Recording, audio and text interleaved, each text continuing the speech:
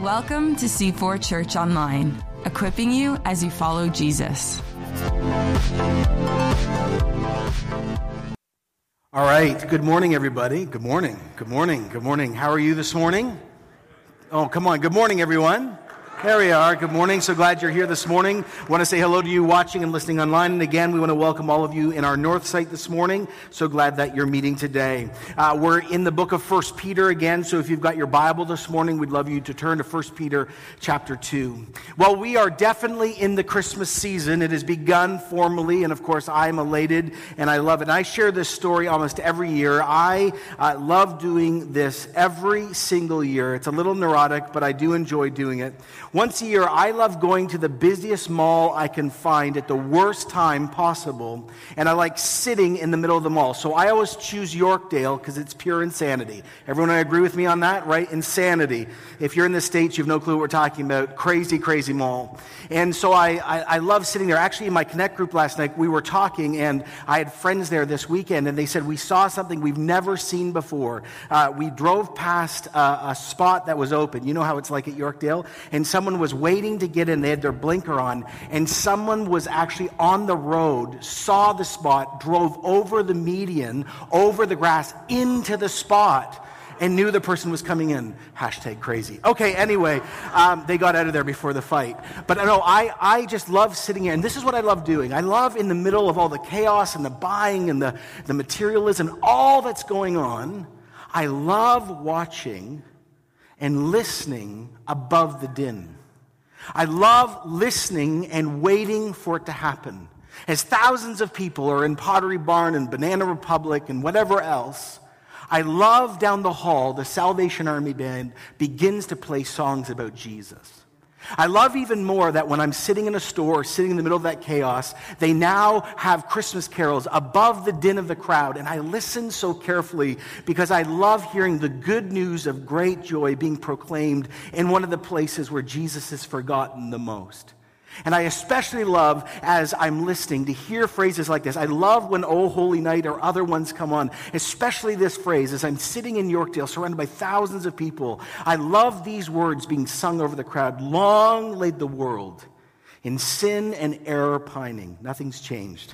Till he appeared, and here's the phrase, and his soul, our soul, felt its worth.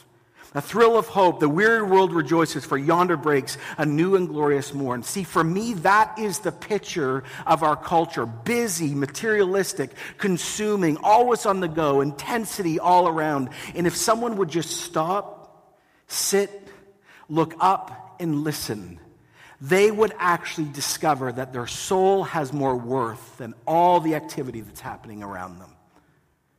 The soul felt its worth.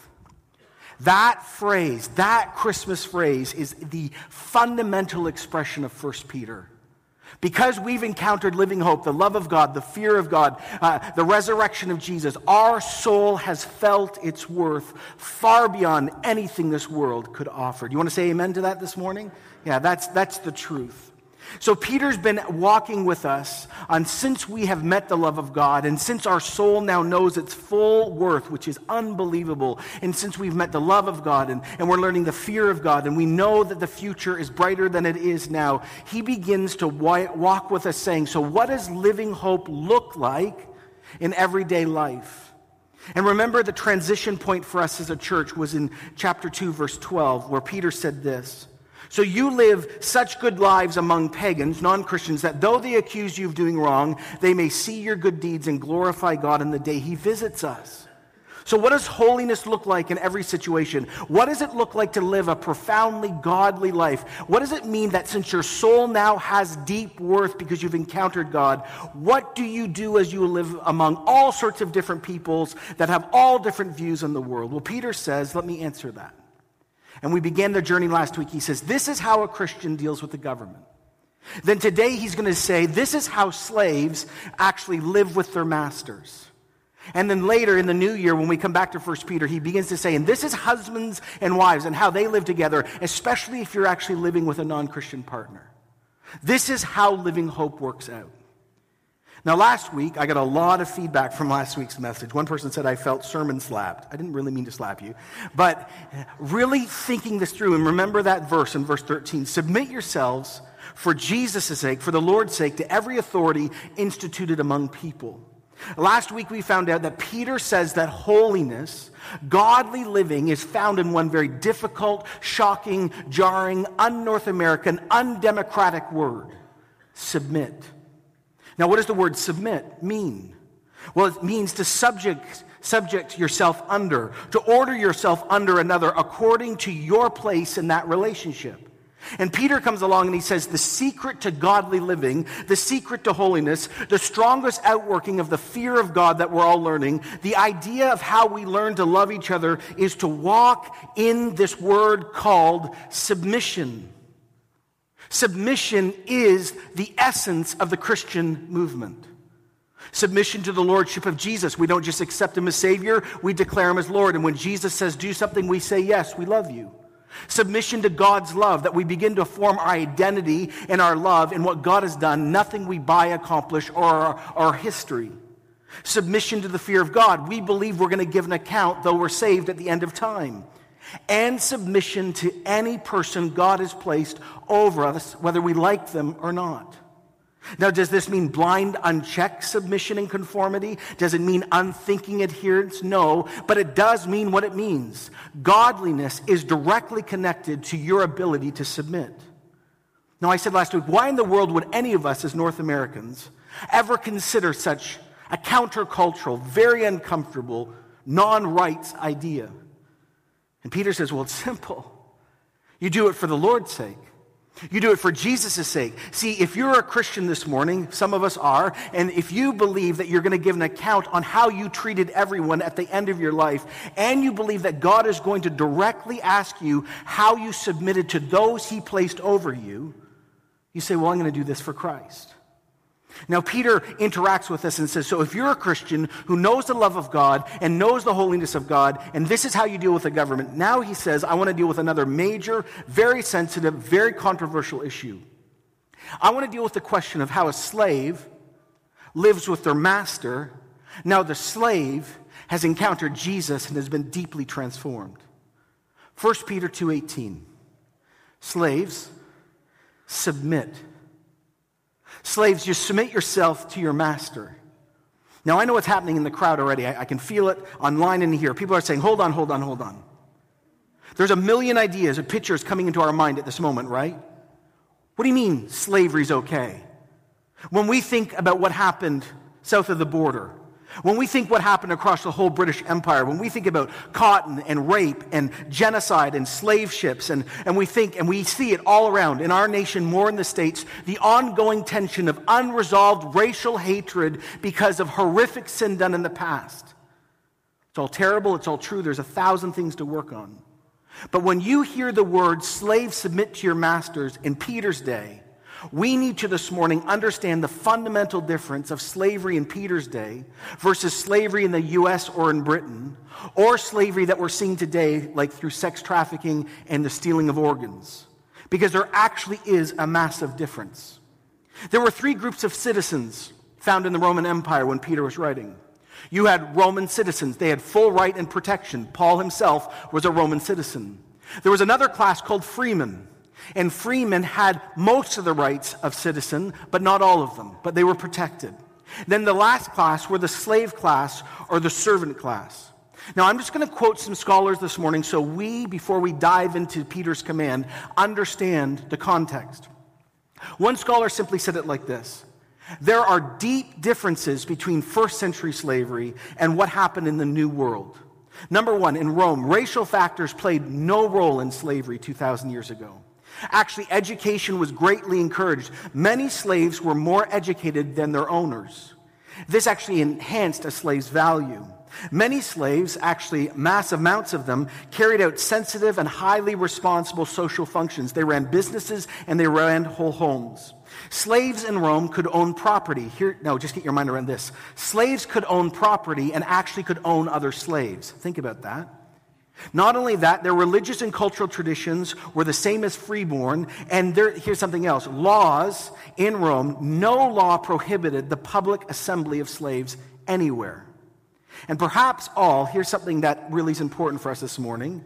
The majority of urban and domestic slaves could legitimately anticipate being emancipated, so leaving slavery by the end of 30. The vast majority of slaves in the Roman Empire, it was a temporary experience.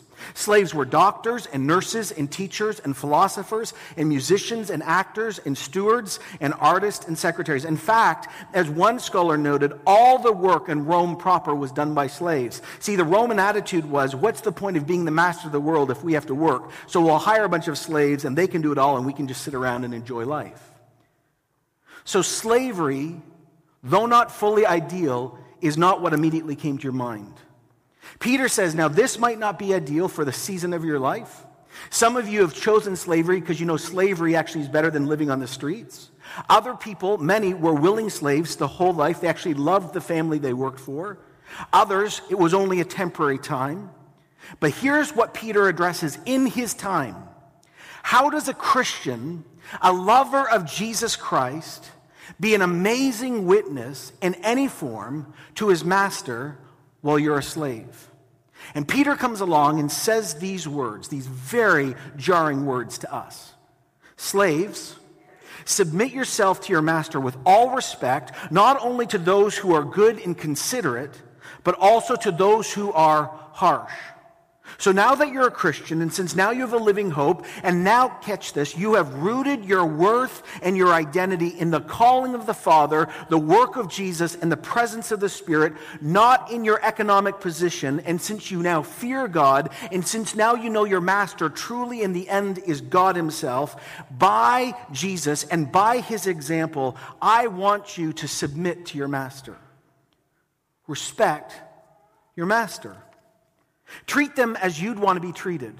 Human dignity, as I shared last week, is directly connected for a Christian to the idea that every human being is made in the image of God. So slave, remember that your master is also made in the image of God.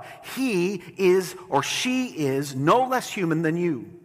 So Christian slave, honor, respect your master because he's made in the image of God and because you want to share the good news of Jesus with the one who owns you.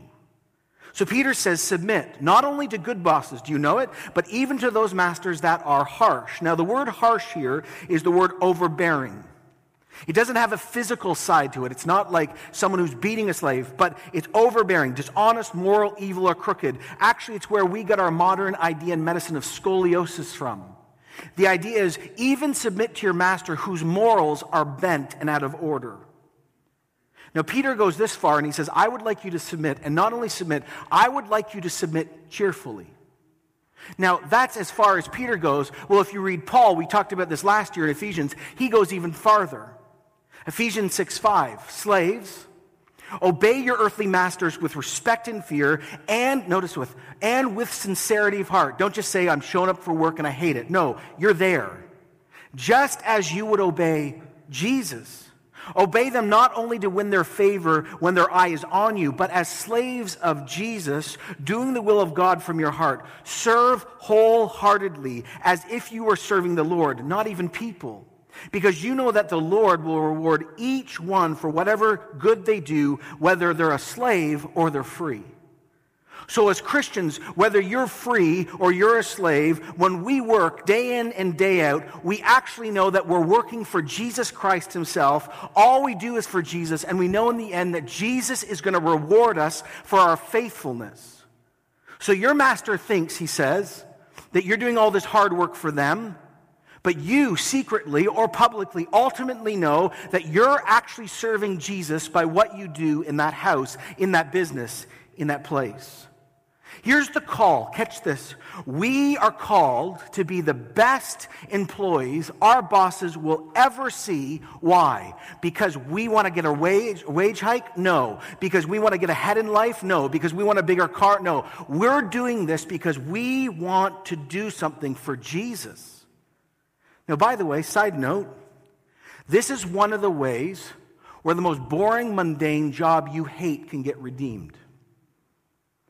So many people spend their life hating their job, and there's a whole other conversation about that. But I just want to remind the whole church this morning, just remember, no matter what you do, you can actually do it for Jesus, and there's reward if you do it for him. Just let that sink in. Now, all sorts of questions are probably swirling in your mind. John, there's got to be a place to say no. I mean, makes me so uncomfortable. Okay, of course there's a place to say no. Just like we found out last week about talking about the government, Christians are called to be the best citizens a country will ever see. And Christians are called to be the best employees in any house or business. But we stand up and we say no when we're commanded to sin. Remember the story of Joseph in Egypt? So Joseph was a free person, born free. His brothers had some issues. He had some issues. They sold him into slavery. Joseph now is alone. He's in Egypt. And interestingly enough, he's very similar to what Roman slavery looked like thousands of years later. He actually had an amazing life. He worked for a man named Potiphar. He ran his whole house. Probably Joseph's style of life and level of life was better than most Egyptians. And though he was a slave and know nothing, he ran his master's house and was very good in it. One day, Potiphar's wife came over and tried seducing Joseph, wanted him to come to bed. And Joseph decided that fearing God and worshiping God was better than obeying his master, because he and she were his master. And so she said, come to bed. Joseph said, no, I will not do this. I will not covet. I will not steal. I will not lie. And I will not commit adultery. And when he did the right thing as a slave who had no legal rights at all, no protection, no HR department, everything went sideways. The wife shows up, says to Potiphar, this guy tried raping me. He loses it. Joseph is thrown into jail for obeying God. As a slave, he had no backing. But God did not forget him or leave him. God honored him. And so this is the story, and this is the call for Christians. And Peter, at this moment, 2,000 years ago, writing to this group of churches, looks injustice right in the eye. He looks suffering in the workplace right in the eye, and he gives this very unexpected response. For it is commendable if a person bears up under the pain of unjust suffering because he or she is conscious of God. What in the world could make injustice worthwhile for a Christian? Is it possible to redeem? Can good come from injustice? John, you don't understand. I'm just targeted in my workplace because I refuse to give in to gossip or lying, or my boss is out of control sometimes. Can God even work here? Yes. God is pleased in how his people react in wrong situations. In wrong situations. And this isn't just building the character of his people, but this becomes one of the most powerful places to actually be like Jesus and obey Jesus' teaching. Do not sin when you've been sinned against. We know the love of God. We know we're going to give an account at the end of time. So slaves, bear up under injustice, for you are called, ready, to be Jesus to the master who's doing wrong to you. Now, Peter says, no, don't misquote me. Don't take my name in vain. He says, don't think that all suffering gets you glory with God. Verse 20, how is it to your credit if you receive a beating for doing wrong and you endure it? If you suffer for doing good and endure it, it is commendable before God. No, don't misunderstand me. You don't create credit for suffering if you do something wrong at work. If you're stealing or lying or cheating, if you're sexually loose around the office, if you're a jerk, if you're lazy, if you're cutting corners, listen, you're going to get in trouble, and God's not going to honor you for that. Sinning, doing evil, has no value. Laziness has no place in God's kingdom. But if you suffer for doing good, then it becomes grace. It will be honored by God. And at the end of time, Jesus will literally reward you personally for bearing up under injustice. Now, don't forget what Peter's already said. Peter's already said in chapter 1, in the beginning of chapter 2, that each one of the slaves that he's writing to is deeply loved by God, has been called by God, is owned by God, and God is already, he said, your identity is not in your slavery, your identity is in Jesus. Not in your job and not in what your master says. Now, I'm sure Peter, if he was sitting here this morning, would feel us getting very defensive. Walking away, not engaging. This is too costly. This is unfair. What about my rights? What about me? What about? And Peter stops us in our tracks, every one of us, all of you online, north, and he gently reminds us, he grounds his call to submission in every form in this book to the very nature and life of Jesus himself. And then he wrote these words. To this you were called, because Christ suffered for you, leaving you an example that you should follow in his footsteps. When's the last time you heard this preached in churches in North America? In North America, we hear if you become a Christian, life is good. If you become a Christian, you'll get a BMW in Jesus' name. You'll be healed immediately in this life if you have enough faith. You will be. And Peter writes the true gospel. Not only were we called, elected, predestined unto salvation, to know God, to know his love, have living hope, that our soul has felt its worth. Oh, also, you are also called by God himself formally to suffer. Whoa. And then he says, and by the way, never forget where this all began. Never forget the epicenter, the inception point. Jesus did this for us. He suffered for us. He loved us while we weren't looking for him. He came when we weren't even wanting him. And Jesus took our place so we can have eternal life. And if we've embraced eternal life, there must be a difference in everyday life. Oh, church, he's saying, follow closely in the very footsteps of Jesus Christ. Suffering is part of the calling of the average Christian. Jesus suffered, and he is our example. Now, the word example here, I learned this week, is actually quite shocking. Because the word example doesn't mean to copy from afar.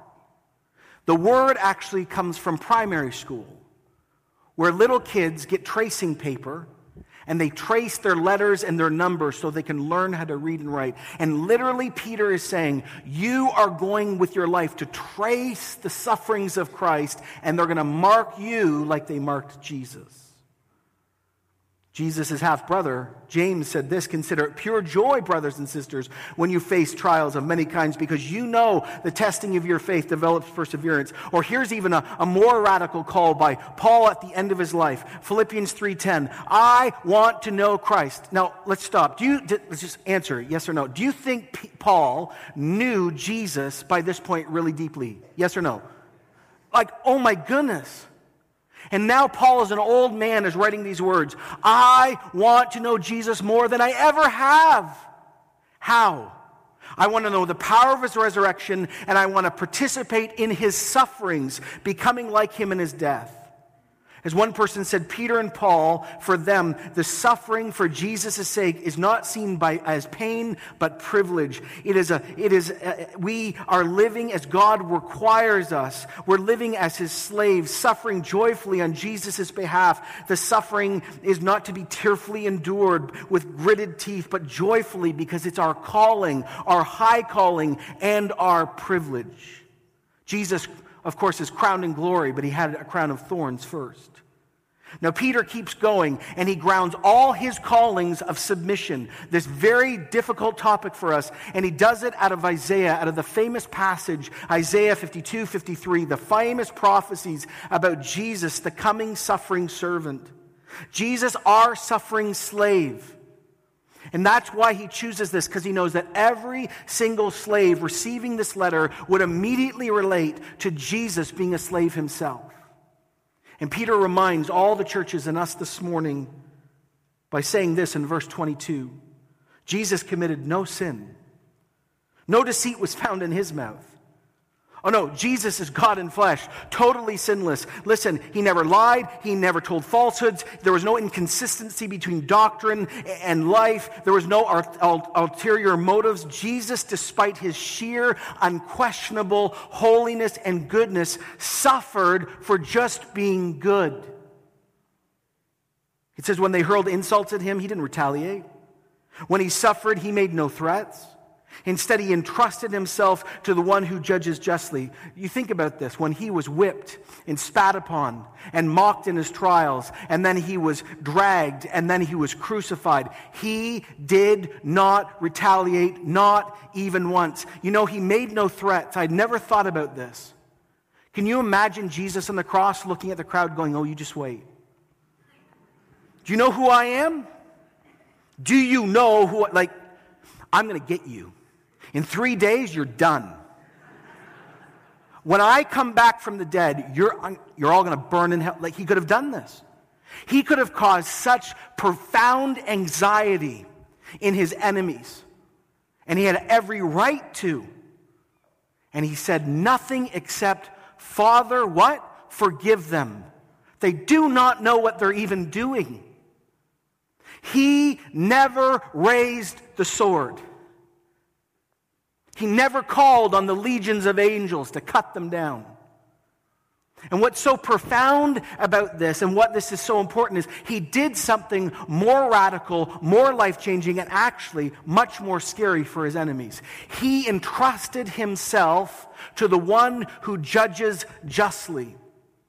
He delivered himself to his Father's hands. And this is exactly what Jesus knew was going on. He knew that by giving himself over to the Father, he knew that his enemies, those that were wrong, would either become his followers, and he had taken the bullet for them, so their forgiveness was placed on his body, or at the end of time, every single one of them will personally have to give an account to Jesus' Father for their injustice to him.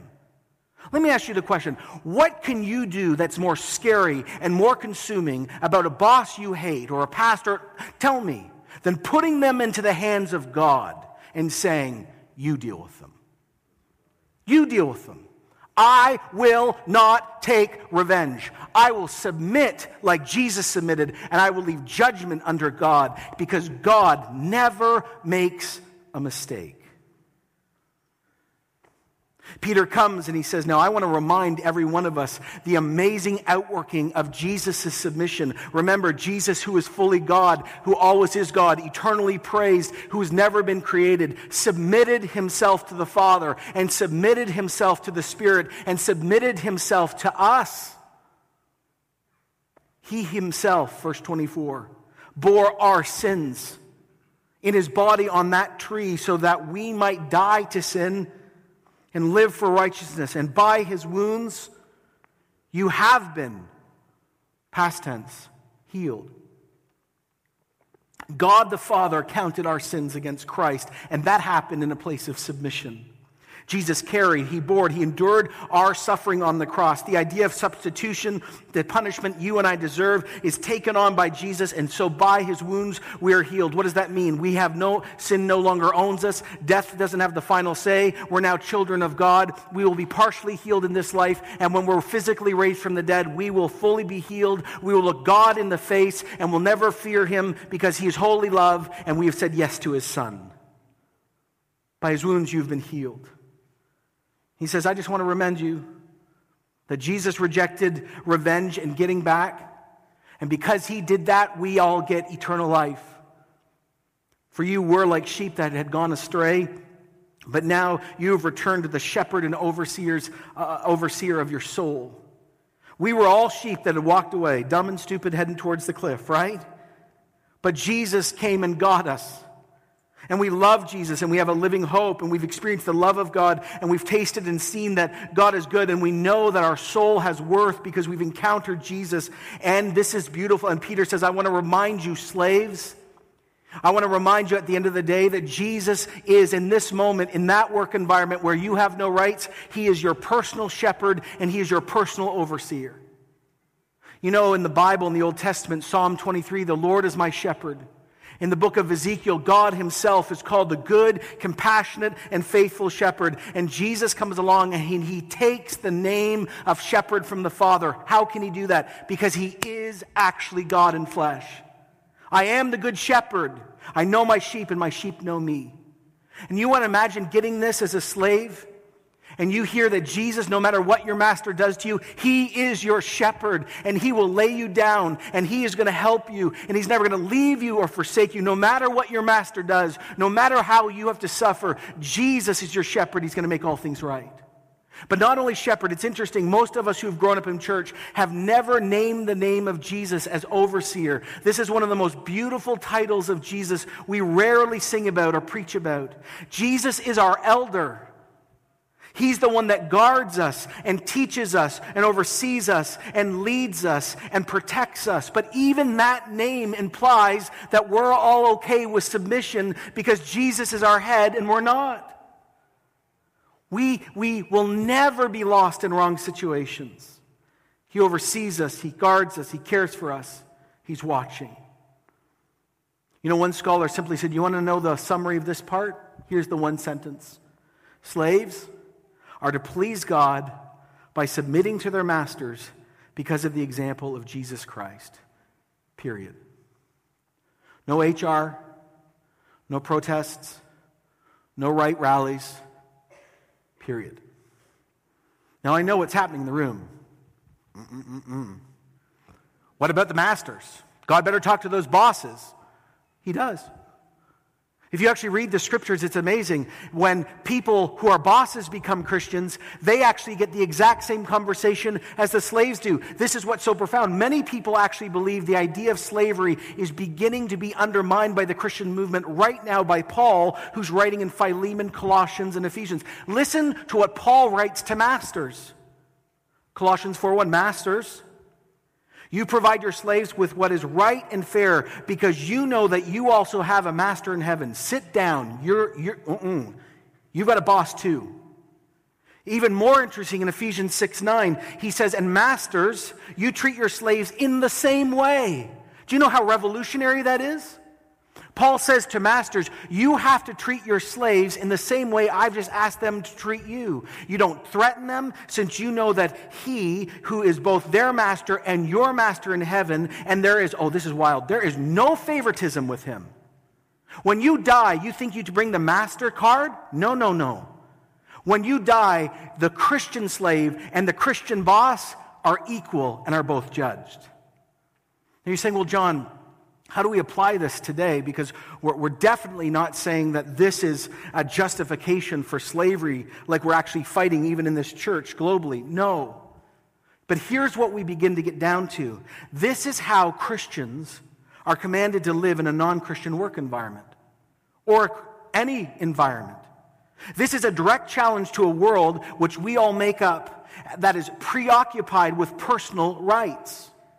Just like we're called to be the best citizens the government will ever see, even when we disagree with them wholeheartedly, so the same, we are called to be the best employees our company or family would ever see. People full of light, people that do right when nobody is looking. We don't gossip, we're not political to get ahead, we don't throw people under the bus, we don't lie, we don't cheat, we don't slander, we don't get drunk on Friday nights with colleagues, we're not stealing, and we never cut corners. Christians are called to be the most diligent workers a business would ever see. And when your boss is not around, you don't malign your boss or join in with others on Facebook or personally gossiping, lying, or exaggerating about them or anyone else. You are a person of light. Let me say it again. We are called by the living God of heaven and earth to be the best employees no matter where you work, your friends will ever see. And we are called to give over all we do to Jesus because we're actually working for Jesus, not for our masters. We are called to do our jobs, and when we're doing it, we're called not to sin when the boss is around and when they're not around, because we fear God, we know we're going to give an account, and here it is, and we want our bosses to ask us about the good news of Jesus, because we want our bosses to become our brothers and sisters in Christ. Now think about this. This is what Paul says. Obey your bosses, not just to win favor with them when their eye is on you, but as slaves of Christ, doing the will of God from your heart.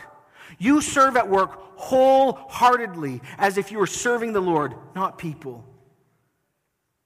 Now, by the way, If you're a boss, by the way, you have to think this through too. Now, I want to make this very clear. I'm not saying that if you're in a horrific, abusive environment and you can get out, you can't get out. Of course. But what I'm saying is this: the only time we stand up directly when we're not comfortable with the situation is when we are commanded to sin. We work for our bosses, and we even work for those and honor our bosses that are harsh, morally wrong. And by the way, as a Christian, you are going to suffer under bosses that are not right. We are called to be the best employees, but we only stand up when we are commanded by our bosses and our masters to sin. And at that moment, we say, no, I fear God, not you. When your boss tells you at work you cannot obey God, we kindly, lovingly, with conviction say, no, God is my master. The Bible is my ultimate source for faith, life, practice, and business. And in the end, I'm going to give an account before God, and I will not sin for you. Why? Because of worship. Because like we saw in verse 19, because we are conscious of God. Now let me speak to a lot of you who are bosses here this morning. As a Christian, you're called to be the most amazing boss your employees will ever see. You are never called to lie, cheat, or misuse your power because you do have more power than your employees. You are called to be the most holy and godly person when everyone's looking and when no one's looking. And since we are all loved by God, and we all have living hope, and we all fear God, and we know we're all going to give an account on Judgment Day, you should be working like being the most amazing boss your employees will ever see because you want to share the gospel with them. So here's my question this morning. Christian, are you, whether you work in the home or in a formal business, are you the best employee your boss has ever seen? Christian, do you work for Jesus himself or just for your boss or what you can get out of them? Here's a greater question. Are you willing to submit for the Lord's sake? Are you willing to suffer and not even get what you deserve in your job in the name of Jesus? Not get that promotion. Not get the honor. Because to get honor, you'd have to sin to get it. Or not get involved in things where you know they're sinful, and by doing so, you become the target. See, here's the question. Are you willing, unplug your ears. Are you willing to suffer for Jesus because he suffered for you? Are you willing to follow Jesus in his actions? Instead of entrusting himself to himself, he entrusted himself to God. Let me say it again. What could you do that's more scary, loving, and profound than giving over those you do not like or are unjust around you to the living God of heaven and earth? Would it not be even more amazing that if, because you actually submit and you work hard, even in bad situations, that your boss would actually become the one who actually asks you about Christ, and you give them the good news of Jesus, and you work with sincerity of heart, and they became your brother and sister? Is their eternal life worth more to you than your rights? See, this is the call. That we submit. And notice what Peter said at the beginning. Because God also placed your boss over you. We submit to all institutions that God has established. God has placed the government over us, and God has placed bosses over us. And our submission to them, even the wrong ones, is a living witness to Christ because we know our reward is not called RRSPs or a cottage. It's called glory. Submit and find holiness. Submit and find joy. Submit and find Jesus. By the way, this doesn't just apply to the workplace. I mean, this is the conversation for every local church on earth, right? I mean, this is how we actually love each other. Submission is the glue and the oxygen in every local church. Let me just read what another pastor preached. If a church would learn to give themselves in self-sacrificing surrender to one another, there would never be a church split. When the vote doesn't go according to a person's plans, when a choir or whatever does not get behind a certain special service, when the pastor speaks on topics that I or you would not choose. Never, right? When others are elevated to positions of leadership you think you should be in. In all of these moments, listen, individual Christians across the church are confronted with the option of cross-like living and submission or something else. Either you choose selfishness and you grumble and you divide, or you choose cross-like living, ready, here it is, by conceding God's will to other people and other plans you don't agree with. Cross-like living refuses to bring up the past in a church. I told you so. I warned you about this, even when it appears to be misguided. He says, I have heard people complain for years about a pastor who was called. In doing so, they continue to express a selfishness and a lack of cross-like living. Submission to pastors and elders is the same conversation as your boss at work. Now, I know I'm the pastor up here preaching this, but I submit to the elders myself. We are called in this church to acknowledge those that God has placed over us in the family, at work, at church, and in our government. And we continually are invited by Jesus into a moment of submission to become like Christ. As churches grow, as ministries change, there is continually the option from grumbling, dividing, biting each other, saying, what about my rights? What about our history? Or, oh my goodness, Jesus is inviting me once again to learn how to be like him. Do you see why this is so threatening to everything that we hold dear in our culture? Here's a very simple thing. I said this last week, let me say it again. This is the major moment. The secret to holiness, the secret to fearing God, the critical glue to loving each other, the critical idea of walking in love is submission. Submission to Christ, where every one of us who are Christians will say automatically, Jesus, I will obey you no matter what you ask of me. I love you and I trust you. Like I said last week, submission also is when we say, I choose that God's work in my life is what makes up my identity, nothing else. Submission to the fear of God and submission to any person that God has placed over us. Simply put, Jesus, and I said this last week, I'm going to say it again, I'm not doing this for effect, for a moment. Jesus, the Lord of C4, is coming close to have an ongoing conversation in this season of our church about the lack of submission he sees across our community. In very small and large ways, Jesus is coming to our church like he did in the book of Revelation to unique congregations. He says, I want to free C4 Church, Ajax, Durham, all of us online. I want to free you from the grip of insubordination and rebellion that you think brings you life, but it keeps bringing you death. He says, I want submission to grow at C4 in a way it has never been seen in 30 plus years. He says, I want to see submission in families, in workplaces, and how you treat the government I have instituted in this country. Lack of submission leads to bondage and never brings freedom.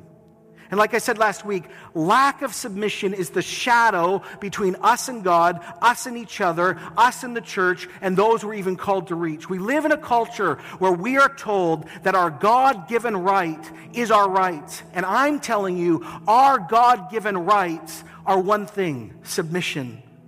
We as Christians have declared that we believe that the kingdom of God has come, the reign and rule of God on earth in our life as it is in heaven. And at the core of loving the kingdom is submission.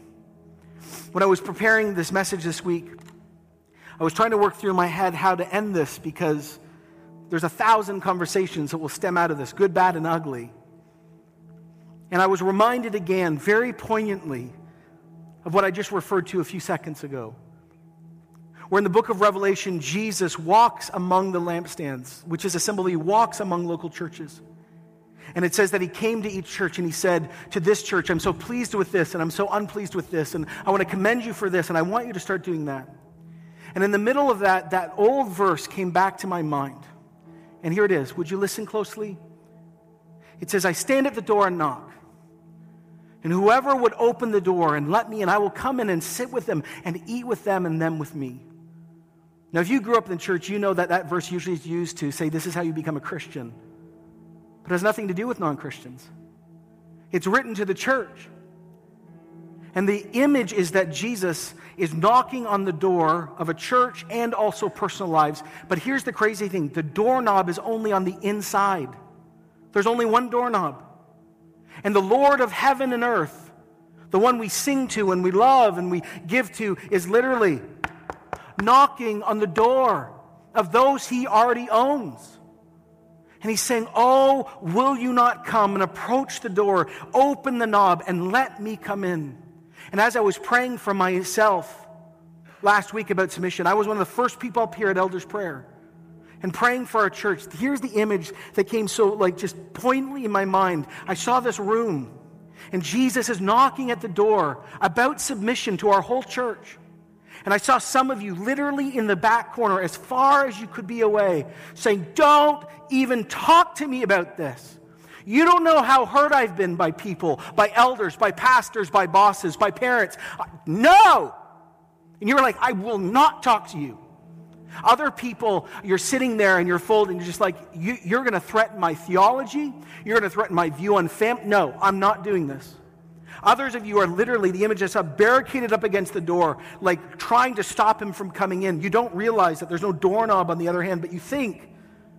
Other people, your hand is on the door and you're like, I'm terrified to open this door. And a few of you have already done it. Here's all I want to say to you. Who is Jesus? Is he not everything we sing about in this church? Is he not everything the scriptures say? Don't just love him then. Trust him. Every person in this church who's a follower of Jesus should be able to stand up, no matter the pain and fear or your view of, you should be able to walk to that door and take that doorknob and say, Jesus, you are most welcome in this room. And you can speak to me about submission all day long. I will listen because I know that what you do and what comes out of your mouth only brings me life. Trust Jesus, church. Invite him into your view on the government. Invite him into your marriage. Invite him into your view of the church and leadership. Invite him willingly into your employment. And you say, Jesus, you speak to me. You tell me where I'm wrong. You tell me where my theology's off. You tell me where my North Americanism is actually stronger and is an idol to actually what you're asking. I know that if I participate with you, I will have joy and I will be a good witness. So I open the door and you come in and you sit with me and let's eat. And I'm going to give you all my crap. I'm going to talk to you about everything that bothers me about this submission thing. And then you're going to look me in the eye, and I know what's going to happen. And I don't want it, but I know. You're going to look at me, and I'm going to see love in your eyes, and I'll never be the same. I'm just so scared. Just let him in. Let him in, because submission is the place where we become like Jesus, and we don't just sing about it anymore. So pray with me. You in North Durham, pray with me. Lord Jesus Christ, one who submitted himself to the Father, the one who is our holy example. Now, Lord Jesus Christ, hear our prayers today.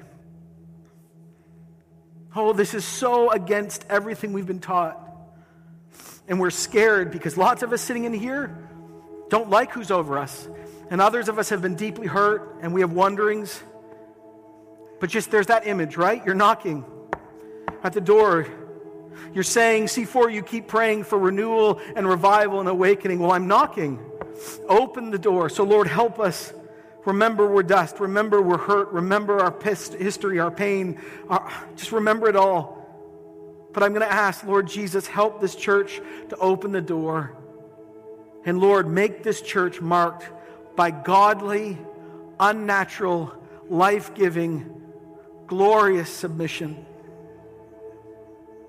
And may the Lordship of Jesus bring joy across this church, freedom across this church, unity in this church, witness in our workplace, bringing marriages back from the dead, love for a government. Work, we pray. Oh God, help us to love you and love your word more than our rights. We pray this in the name of God the Father, who called us, God the Son, who submitted for us, and God the Holy Spirit, who will give us the ability to be like Jesus. Lord Christ, Lord Jesus, do this work among us. In Jesus' name. Amen, amen, amen. Thanks for joining us. To connect to the ministries of C4, visit c4church.com.